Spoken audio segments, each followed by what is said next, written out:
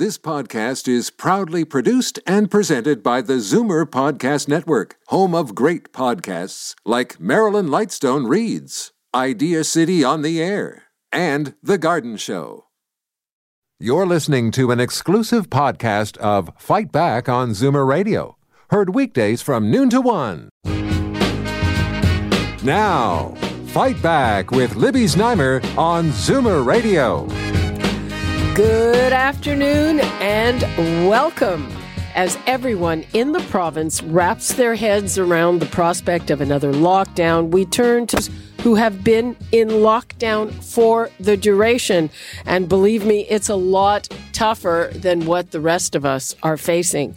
Nursing home residents remain confined to their rooms, buildings, despite the fact that they are vaccinated. Legal experts say it is a gross violation of human rights, not to mention a particularly inhumane manifestation of the ageism that is rampant in our society. I'd like to hear from you if you have an experience, if you know somebody who is being plagued with this. 416-360-0740, toll free 1-866-740-4740. And now I'm joined by Jane Meadus, staff lawyer and the institutional advocate at the Advocacy Centre for the Elderly, and Maureen Dawson, who is unable to visit her mother in long-term care, even though her mother is fully vaccinated and dying of cancer. Maureen is also a UNIFOR national representative. And first of all, Maureen, I'm so sorry to hear this. Yes, thank you, Libby. I'm really happy to be here today to advocate for my family, but for other families too who are facing the same issue. It's mind-boggling, actually, that, at this point, my mom is fully vaccinated. She's just recently been diagnosed with pancreatic cancer and given weeks or months to live. It's been 2 weeks since we got that diagnosis, and the only people, my dad is allowed to go and see her, but the rest of us are not.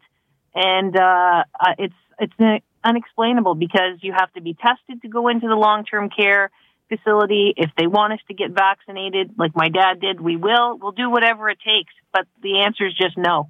And it's heartbreaking for all of us.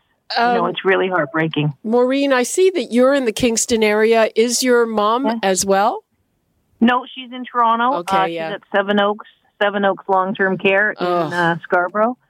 Yeah. And, sorry, remind me which chain that's part of. Oh, no, that's a community. That's a municipal home. Oh, okay. It's run by the city of Toronto. So, and the staff there is fantastic to my mom. It's not their decision. And, I'm sure they would like to tell us that we could come in, but they can't. So whose decision is it in this case? They're saying it's the public health decision, it's the government's decision. And they've told us that, maybe at the end of her life, they may be able to let us in. But, honestly, we want to see her now. It's not fair, not just to us, but to her. It's to not be able to see us. It's appalling. Pancreatic cancer is a very devastating disease, which I know firsthand. And, it's appalling. Jane, to me, this is clearly a violation of human rights. Well, yeah. There are certain, exceptions with respect to visitors around this. And, the homes, all the homes seem, or public health seem to be looking at those sort of issues. They interpret them all very differently. And because this is a city home, I would actually recommend that she speak to the Ombudsman for Toronto, and maybe that office might be able to help her out. But, with respect to the whole issue is that we've had these directives which have detained people and put them in solitary confinement since March 22nd of last year for over 1 year, many of whom have, been months in their rooms, not having showers, for 6 months. It's all entirely illegal. It's not allowed. Even this, the ability of the home to detain them in the home is not legal. Homes do not have that detention authority. They're relying on the directives that the Chief Medical Officer of Health have released saying, that not to let residents out. But in our opinion, that actually, he doesn't have the authority to do that under a directive. Okay, wait, Jane, sorry, I just want to get this clear. So this is based on a directive from the Provincial Chief Medical Officer of Health, yes. Williams. Yeah, so he, starting in March 22nd, he directed homes he's allowed to give directives to homes, to long-term care homes, and they added retirement homes, even though retirement homes are tenancies, but they added that to the legislation to allow him to do that. But the directives he can make are not unrestricted. He doesn't have, every power in the world under those directives.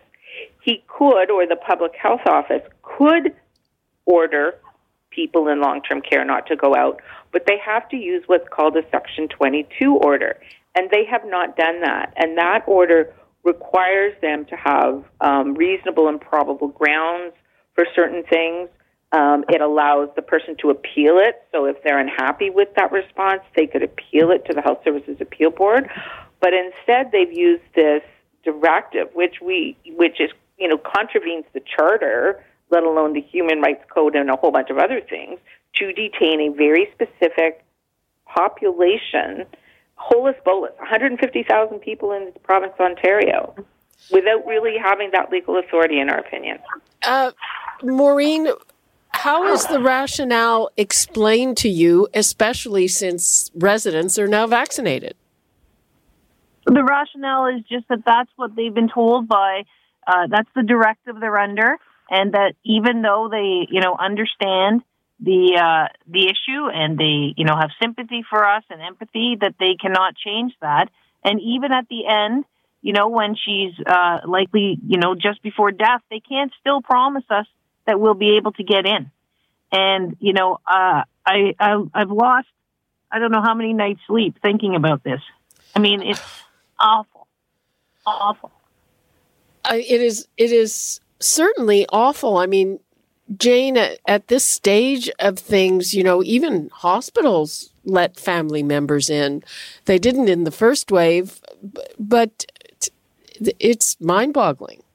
It is mind-boggling, especially since there is very clear evidence, given that, the number of outbreaks in long-term care have dropped, significantly, and homes that do have outbreaks, it's in staff, not in residents.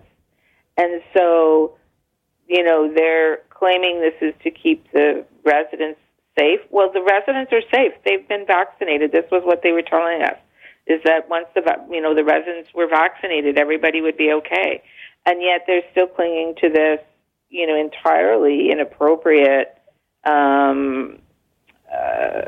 directive, and saying that, not only can people not come in, but they, residents can't go out. They're still being detained in their room. And it's ridiculous. I mean, the province is going into lockdown. That's because the rest of us are not vaccinated. Not the long-term care home residents. They're okay. But they're still under more strict control than the rest of us will be. Well, yeah. And, it's been shown that outside is more or less safe to begin with. And it's encouraged. Maureen, is there any response to that?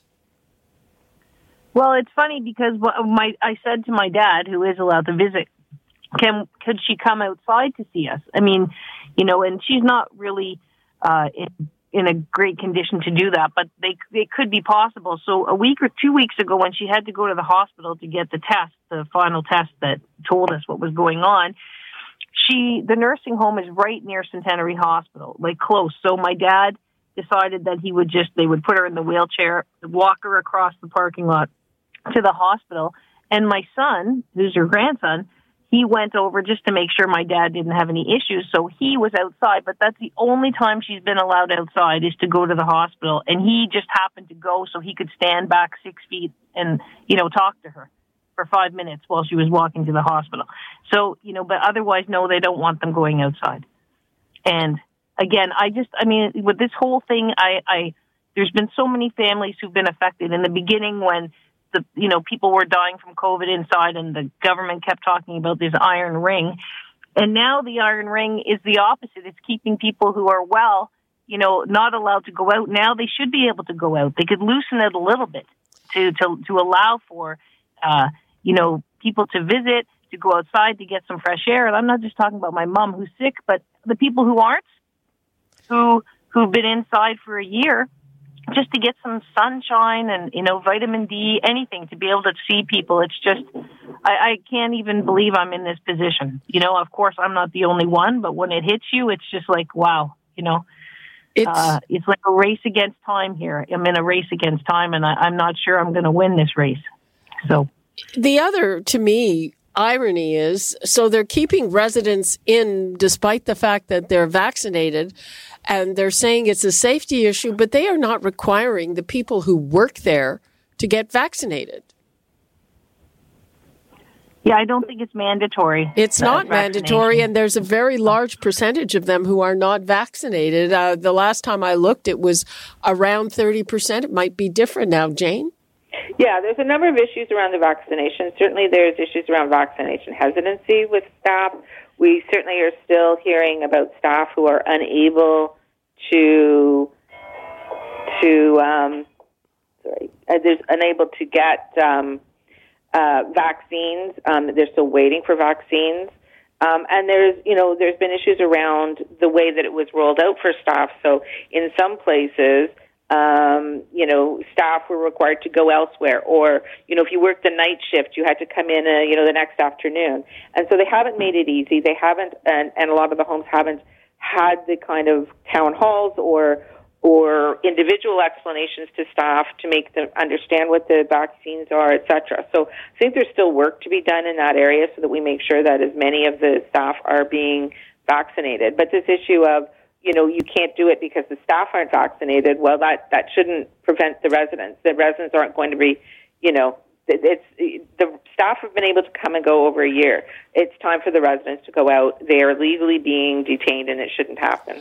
Is there some kind of legal challenge that you're contemplating, Jane?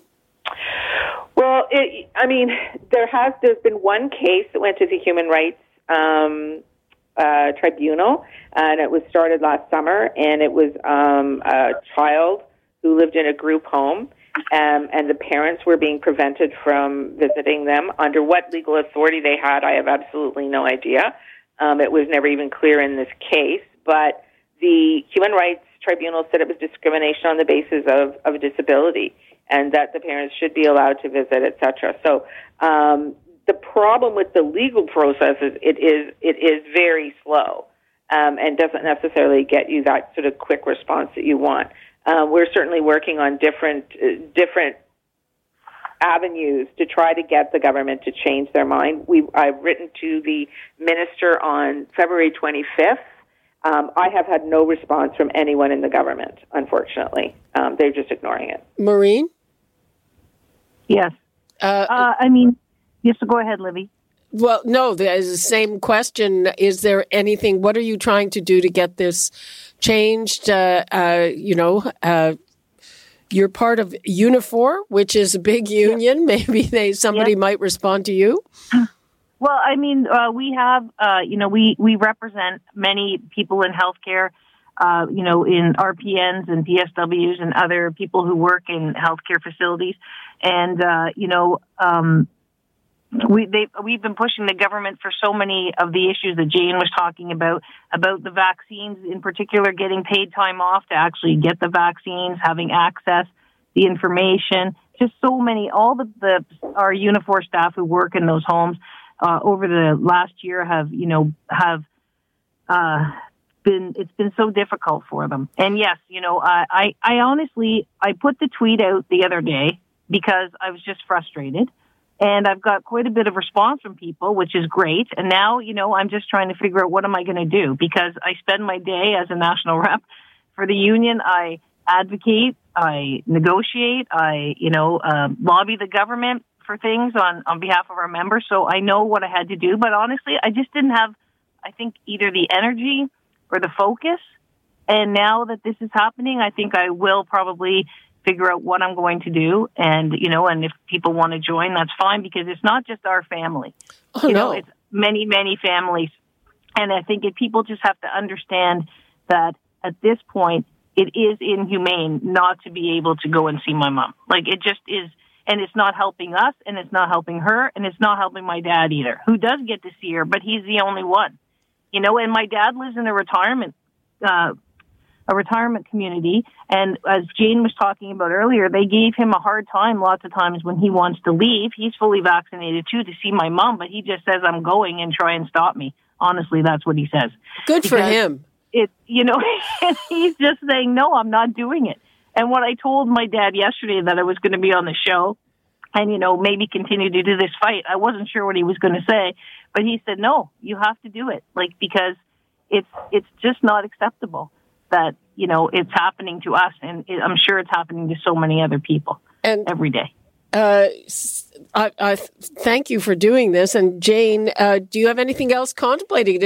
If the government is not responding, I mean, Williams does all those briefings, could be asked while he's live on television, but... Yeah, well, both the Minister of Long-Term Care and the Premier have been asked questions about this, and both of them have indicated that they are not going to make any changes at this point in time. So we do have to look at the legal avenues. Part of the problem is that many people, you have to remember that these people do live in long-term care, and they often are fearful of taking action against the home that they live in. And I applaud her father. I think that, I often will tell my clients that they don't have any legal authority to stop you, and the police have no authority to bring you back if you want to walk out and go wherever. So, that it may be self-help that ends up, fixing this. We'll have to see. Okay. Maureen, again, I'm so sorry to hear this, and I hope that you do get to see your mom sometime soon. Yes, thank you. I do too. And thanks for having me on, because I think it's a really important issue for everybody right now. And we'll keep at it. And Jane, thank you so much. Thank you. Okay, we are going to take a break, and we're going to come back with another type of threatened legal action against the government on all of this. This one, growing number of people are really angry and frustrated over that 4-month interval between a first and second dose that was mandated by the National Advisory Council on Immunization. We will talk about that when we come back, and let me give the numbers, because I've certainly been hearing from a lot of people about this. 416-360-0740, toll free 1-866-740-4740. We'll be right back. You're listening to an exclusive podcast of Fight Back on Zoomer Radio. Heard weekdays from noon to 1. Fight Back with Libby Znaimer on Zoomer Radio. Welcome back. Boy, I have rarely seen our phone lines get jammed so quickly, and we're talking about a decision that's been controversial from the start, and now there is a threat of legal action. There's a growing backlash against the decision to delay second doses of vaccine for 4 months, especially for older people. There's no evidence to confirm this is safe or effective, and NACI, the National Advisory Council on Immunization, made this decision based on modeling. No other country has stretched the interval so much. In the UK, there's real-world data to support waiting 3 months between doses. I'm not going to give the numbers out again because we have a lot of people to get to who are already waiting, so hang on. Now we're going to Ian Cooper. He's a lawyer who has issued a notice of claim against both federal and provincial governments. And Michael Scheinert is one of those many people that we have heard from on this topic. Ian, let's start with you. Welcome. Thanks for joining us. Thanks for having me, Libby. So what would a legal basis for challenging this be? Well, without going too far into the weeds, in simple terms, we have a group of people who agreed to receive the Pfizer vaccine, They signed a consent which said, I've read the vaccine information sheet and agree to, on that basis, receive the shot. The vaccine information sheet said in note 3 places, this is the schedule for receiving your booster, 21 days for the Pfizer shot, 28 days for the Moderna shot, and, spoke of, you need to come back for your appointment. And I think made quite clear, I suppose they could have done it in 24-point font with, capital letters, that it was very important to get the booster shot, and this was when you would be receiving it. Many of the seniors who have reached out to me, but my 2 clients in particular, asked at the vaccination clinic, because they had been reading about shortages and delays, and said, are you sure that we have a firm appointment? And they were assured at the clinic site that, yes, they did have a firm appointment for 3 weeks hence. March 15th rolls around, the province opens up its registration portal, and suddenly all of these seniors, and my clients included, are informed that their scheduled boosters have been changed to sometime in the next 4 months. Some people have actually received appointments. Some people were just canceled and left in limbo. I've heard from people who didn't know that their appointment was canceled because they're not on email all that often, showed up at a vaccination site in the cold, in the rain, and waited around to be informed that, sorry, your appointment was canceled.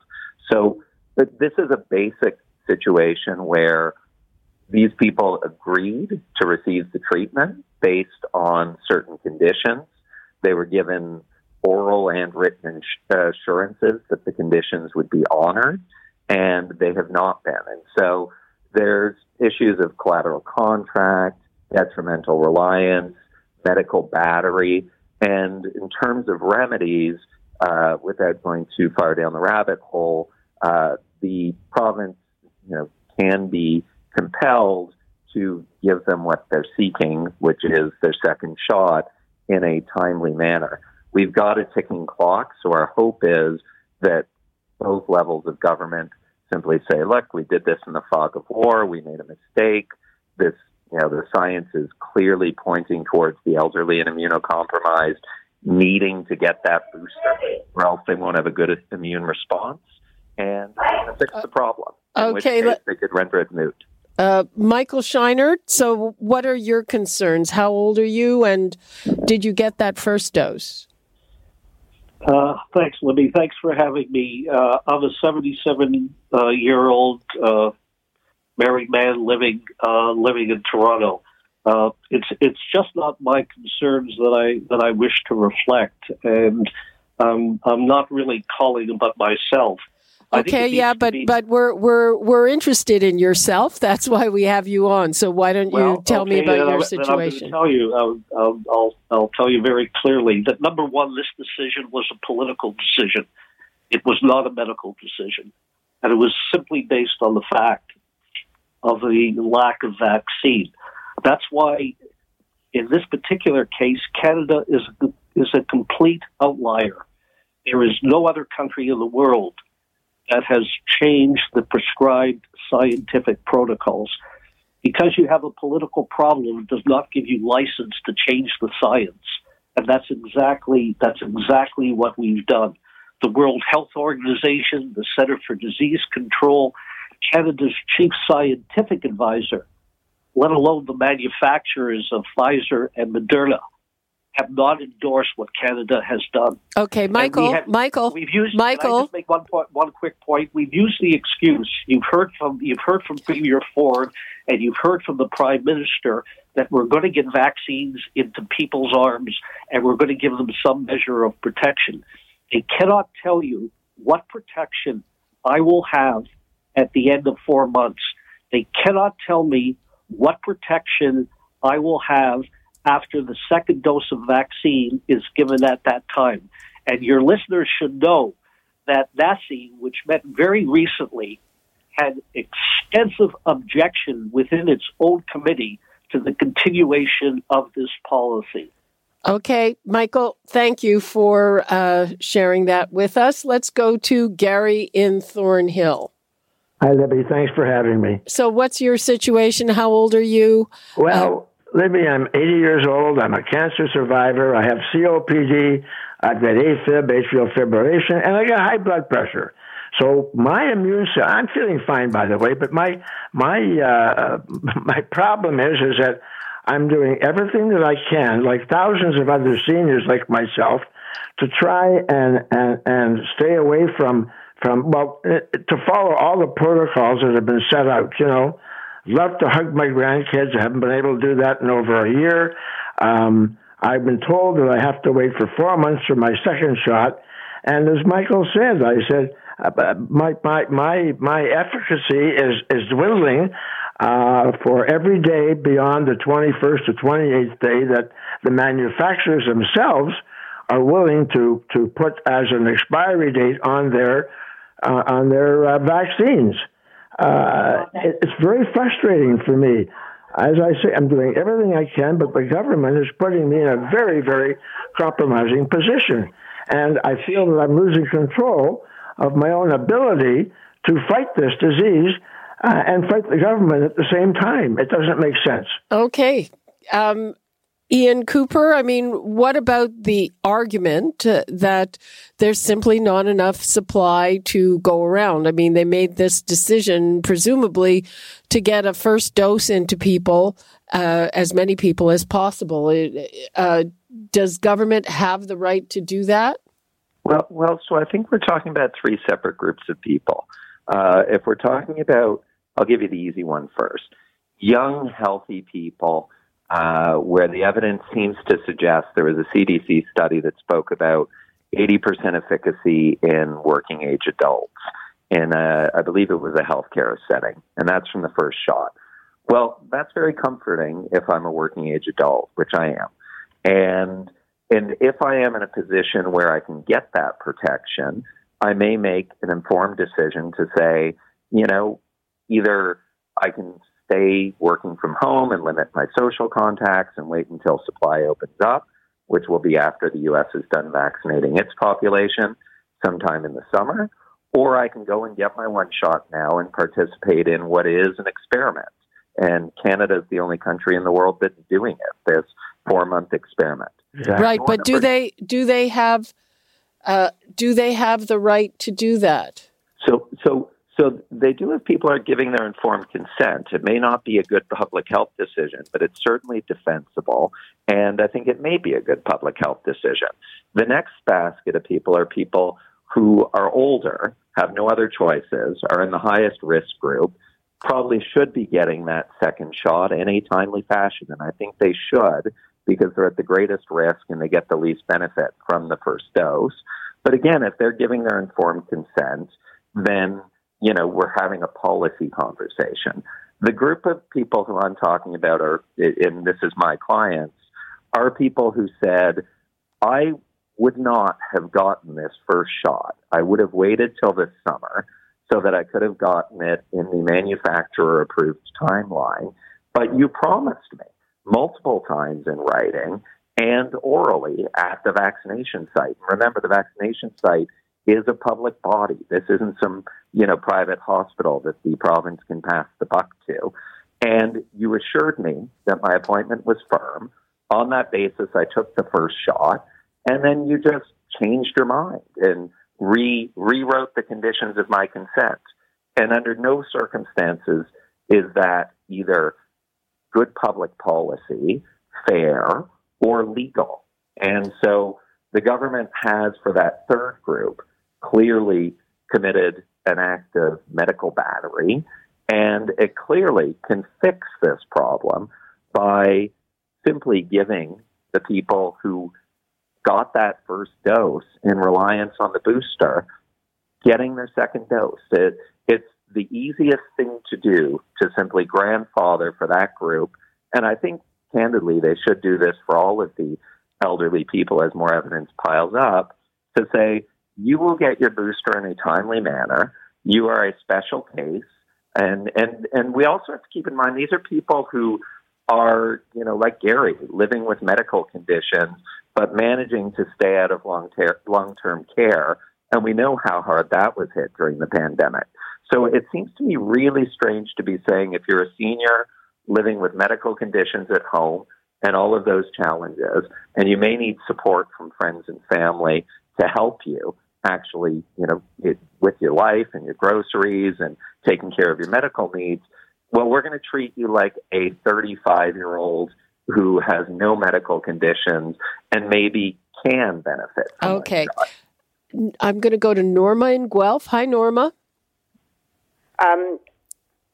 I'm living in Guelph, and the health unit here is doing a wonderful job of getting the vaccines out.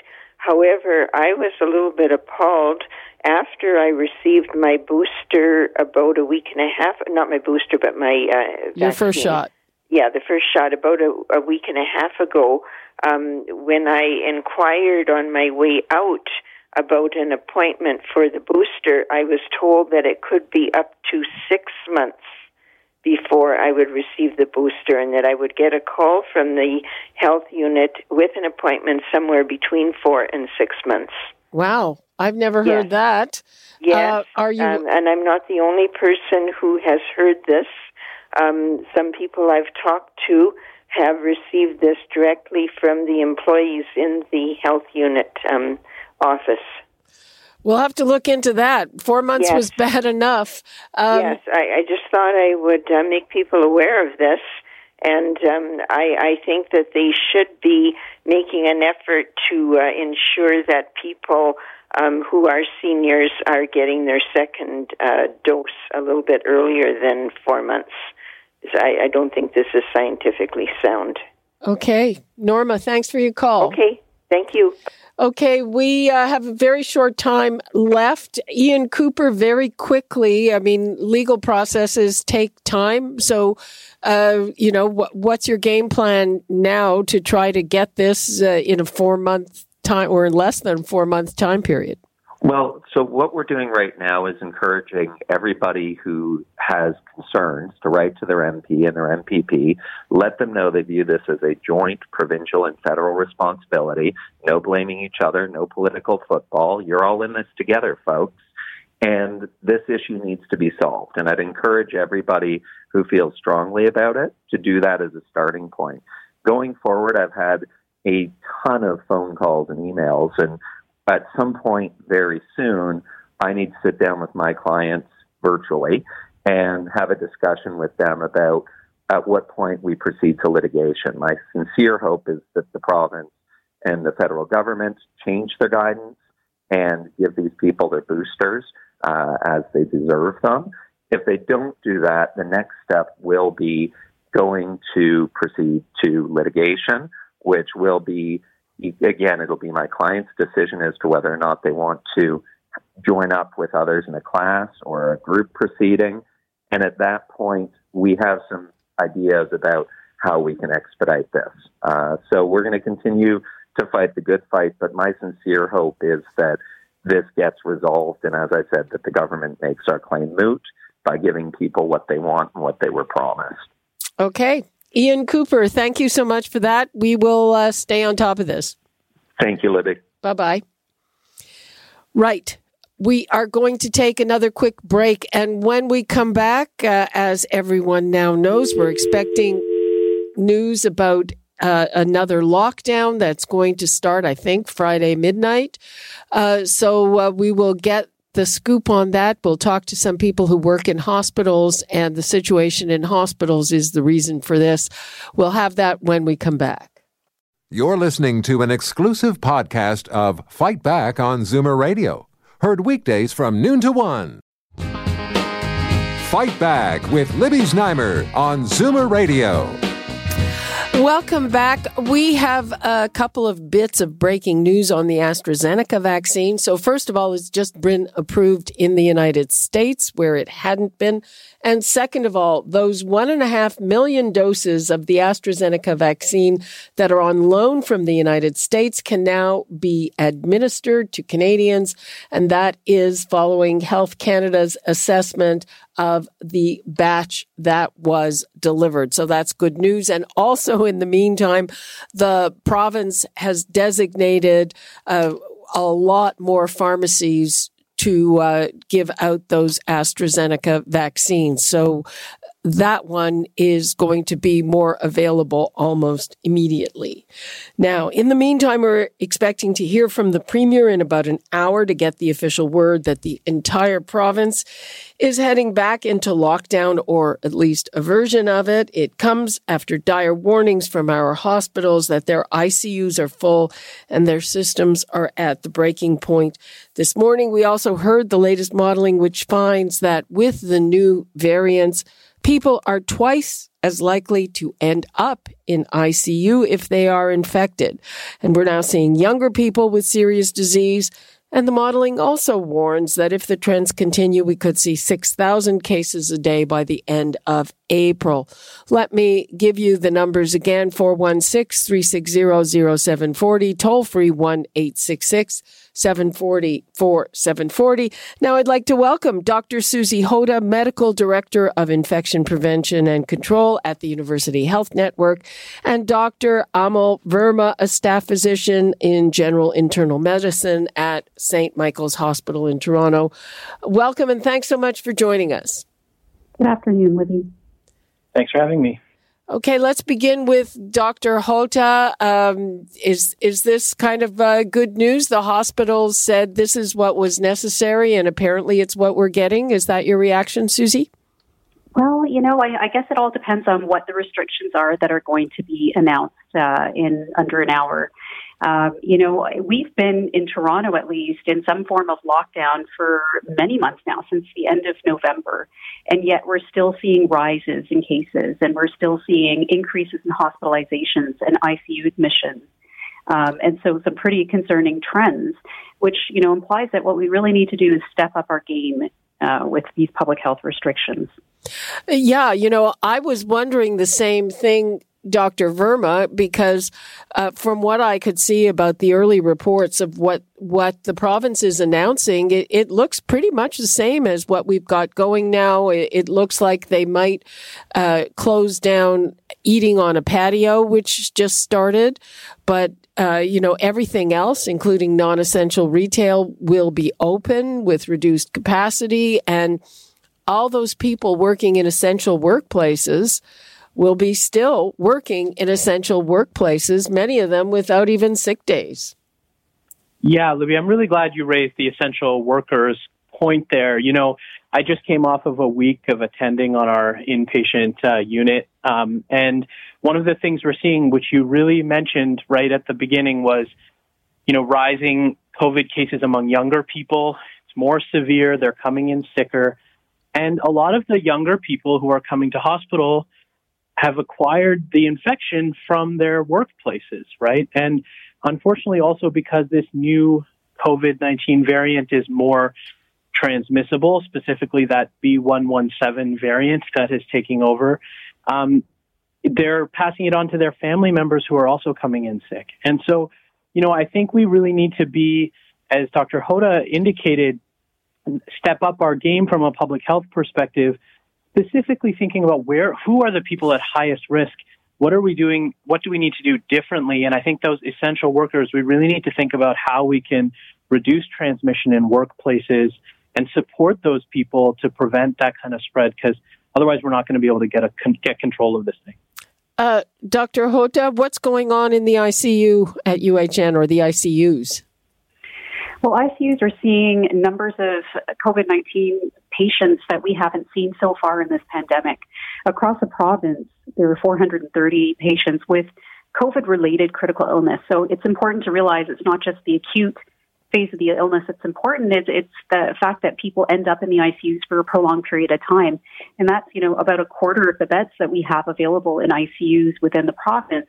And what worries me the most is the rate of increase. So, with 43 new patients coming in over the last 24 hours, that's a lot of people, that new cases of COVID-19 coming into our ICUs. So, this is the real bottleneck in the system. We have, some physical capacity. We have the equipment to care for people, but I really worry about having the people to care for our patients in the ICU setting. And we're seeing that across the board in the province. my hospital, we see some of the sickest patients and those that require, the absolute top level of support in intensive care units. And we're seeing that increase too, and younger people requiring that kind of care. Right. And I forget the name of that specialized care, but it's specialized machinery that's not necessarily available everywhere, right? Correct. We call it ECMO, but it requires specialized training and a very kind of, a unique setting for people to get that kind of treatment. And you can only expand the capacity so far. And like I said, I think the big rate limiting step here is the people to actually do this work. Dr. Verma, I mean, what I'm hearing from both of you is that something has to be changed or the lockdown has to be stepped up. But do you have a specific idea of what is necessary? Yeah, I mean, I think the major reflection from those of us on the front lines in the acute care sector in the hospitals is we're in a worse position now at the beginning of this third wave than we were at the beginning of the second wave when the province imposed a fairly widespread lockdown that included things like, alerts out to people's phones and a stay-at-home order and things like that. I think it is, if we've learned something from the last year, it's the need to act swiftly, act aggressively and quickly with respect to public health restrictive measures. And that means that maybe we can be in lockdown for less long. So I would like to see swift and aggressive interventions, acknowledging that, of course, some people are really harmed by those. And I would like to see us also support the people in retail and other sectors who lose their jobs or who are having trouble paying rent, and making sure that those people can, don't suffer and bear the brunt of this virus on that end. But honestly, our hospital sector is at a breaking point. And and as Dr. Hota mentioned, it's not only the physical capacity, it's the number of people, but it's also the exhaustion of our frontline healthcare workers. We've been at this for a year now. Early on, there was a lot of adrenaline and enthusiasm and support from the communities, right? We were having everyone was cheering people on at 7:00, and it's kind of worn into this, we're all exhausted from the pandemic, and especially those working on the front line. So I think we have to acknowledge we're in a much worse position in the hospital sector now than we were even in December, and our public health intervention has to be proportionately, I think, more strong. Dr. Hota, do you have anything concrete that you think should be happening? I mean, again, we're still going to have non-essential retail open, 25% capacity. I'm not sure that that's, that is where any transmission was happening, but it seems to be happening from essential services. And that's a pretty wide, a lot of the things that are designated as essential services, maybe aren't entirely essential. I think that's exactly it. There are some essential businesses and essential services that will have to stay home. We need to get food. We need to get our pharmaceuticals. There are important things that will have to remain open. I think it's really looking critically at what is truly designated as essential now. So as much as it pains me to say it, I don't think we should be having as many, retail venues open, places where people can actually be indoors together. That's one thing that we need to target. And that's for the safety of those going into those businesses, but also those who work there. And coming back to where we see transmission occurring, where we see outbreaks occurring, we need to protect people better. And I think alongside that, if we can do whatever we can to accelerate vaccination rollout to all of these individuals, the story is kind of changing in front of us. And we've really focused on protecting our older Canadians and those who are, most vulnerable in the earlier waves. And I'm glad that we've been focusing on that. But we now need to think, too, about where, a lot of the transmission is occurring and have all those tools in place to support individuals so that they can work safely, which includes vaccination, along with other things like paid sick leave and such. Well, frankly, we haven't been that successful in protecting our older population. What happened in long-term care, particularly in the second wave, is appalling. Now people in long-term care and retirement homes are vaccinated, but, do either of you have any insight? When vaccinations opened up to older people in the community, a lot of those appointments are going begging, and I've just heard of a statistic that 75,000 older people in the community are homebound, which would explain that. Is there anything else? Because we serve an older population here, and I don't think that vaccine hesitancy is an issue with older people. So do either of you have any more insight on why there isn't more take-up? I mean, I think you make go ahead, please, first, Dr. Hota. You go first. Well, I was going to reiterate what you did say. There are definitely some physical barriers to getting to the vaccination centers. And, where we've piloted in some areas more mobile type models of administering vaccine, it's been wildly successful. And I think we do need to try and get out to those people now who have tried and have had some time to try and figure out how to get there, but just can't do it. And so I think that is an important strategy. In terms of other kind of vaccine hesitancy, I don't really know if that is a player. I honestly cannot say that, to my knowledge, has been well studied, but maybe Dr. Verma has more information on that. Dr. Verma, go ahead.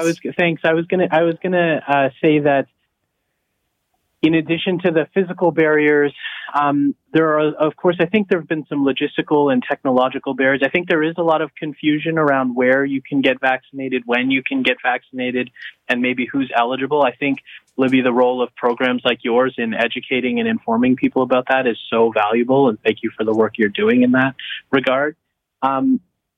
Booking appointments online is not the easiest thing for everybody. So I think those are the kinds of challenges that we really need to overcome now, are those logistical barriers to really get it out there. I agree with Dr. Hota. I don't have precise details regarding, our vaccine hesitancy, although I think that the sort of recent public polling suggests that uptake and willingness to get the vaccine is, at all-time highs for this thing. So I would agree with you that I think it more is on the area of logistical barriers than it is sort of population hesitancy to get the vaccine. Well, right. And what I was saying that I know there's hesitancy, but I don't think it's among older people who are clamoring for this, but it hasn't been easy for them. And the mobile, I think that what you said, Dr. Hota, that those pilot projects that have started to vaccinate people, to take the vaccines to them, have been incredibly successful. And I guess we're not that good at scaling things up. Now people are also talking about whether the people in the most dangerous areas, especially here in Toronto, are the ones getting vaccinated versus those who live in neighborhoods where there isn't that much transmission. Yeah, I do think that's an important consideration to make. Like, we should be prioritizing, right? And when we're prioritizing, a scheme was created to target people who are most vulnerable from the harms of COVID-19. But I think as part of that, you do also have to consider where is it circulating most and who are those at greatest risk of being exposed within those groups. So, I'm all in favor of trying to do that. I do understand that, we're trying to be equitable across the country, and that may not be very palatable.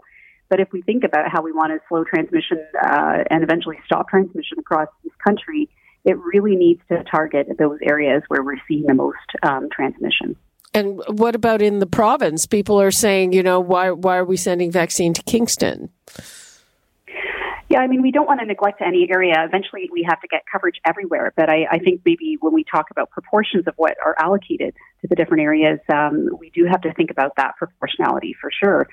And, the other part of it, too, is we're at a point where we're having to think about public health restrictions across the entire province, because we recognize that, you can't get too granular in terms of rolling things out regionally.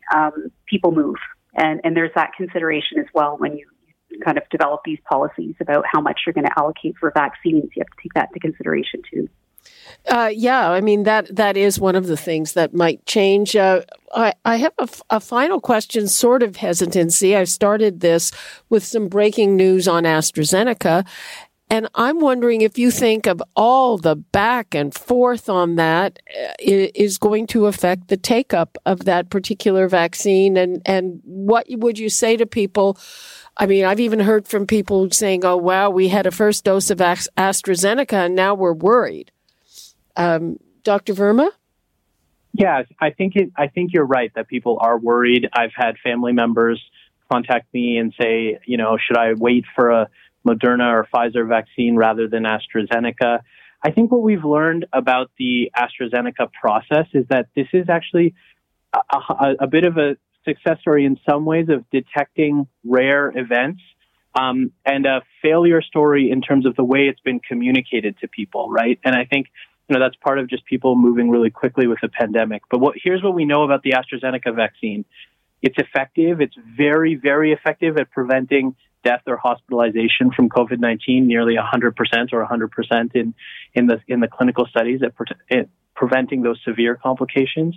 And it has now, we believe, a very rare side effect of having blood clotting. We haven't seen that side effect yet in Canada. I think it occurs at a rate of about 1 in 100,000 people. We've had about 300,000 or even more receive the AstraZeneca vaccine in Canada, perhaps a lot more in Ontario, and no one has yet had that event, but it's probably a real but rare risk.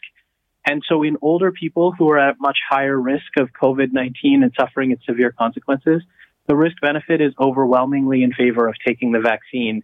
And so my advice to my friends and family members is take the first vaccine that's offered to you, including AstraZeneca.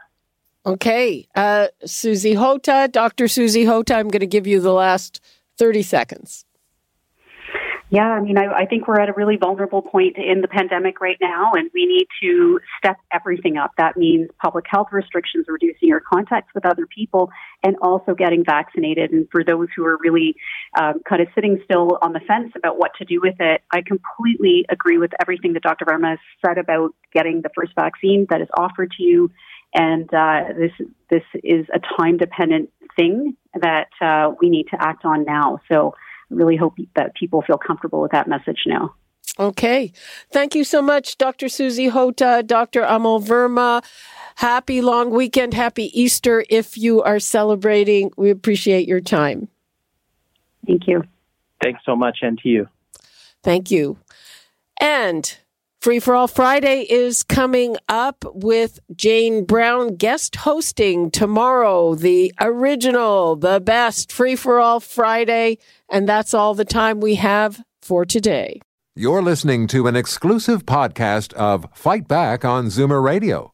Heard weekdays from noon to 1. This podcast is proudly produced and presented by the Zoomer Podcast Network, home of great podcasts like Marilyn Lightstone Reads, Idea City on the Air, and The Garden Show.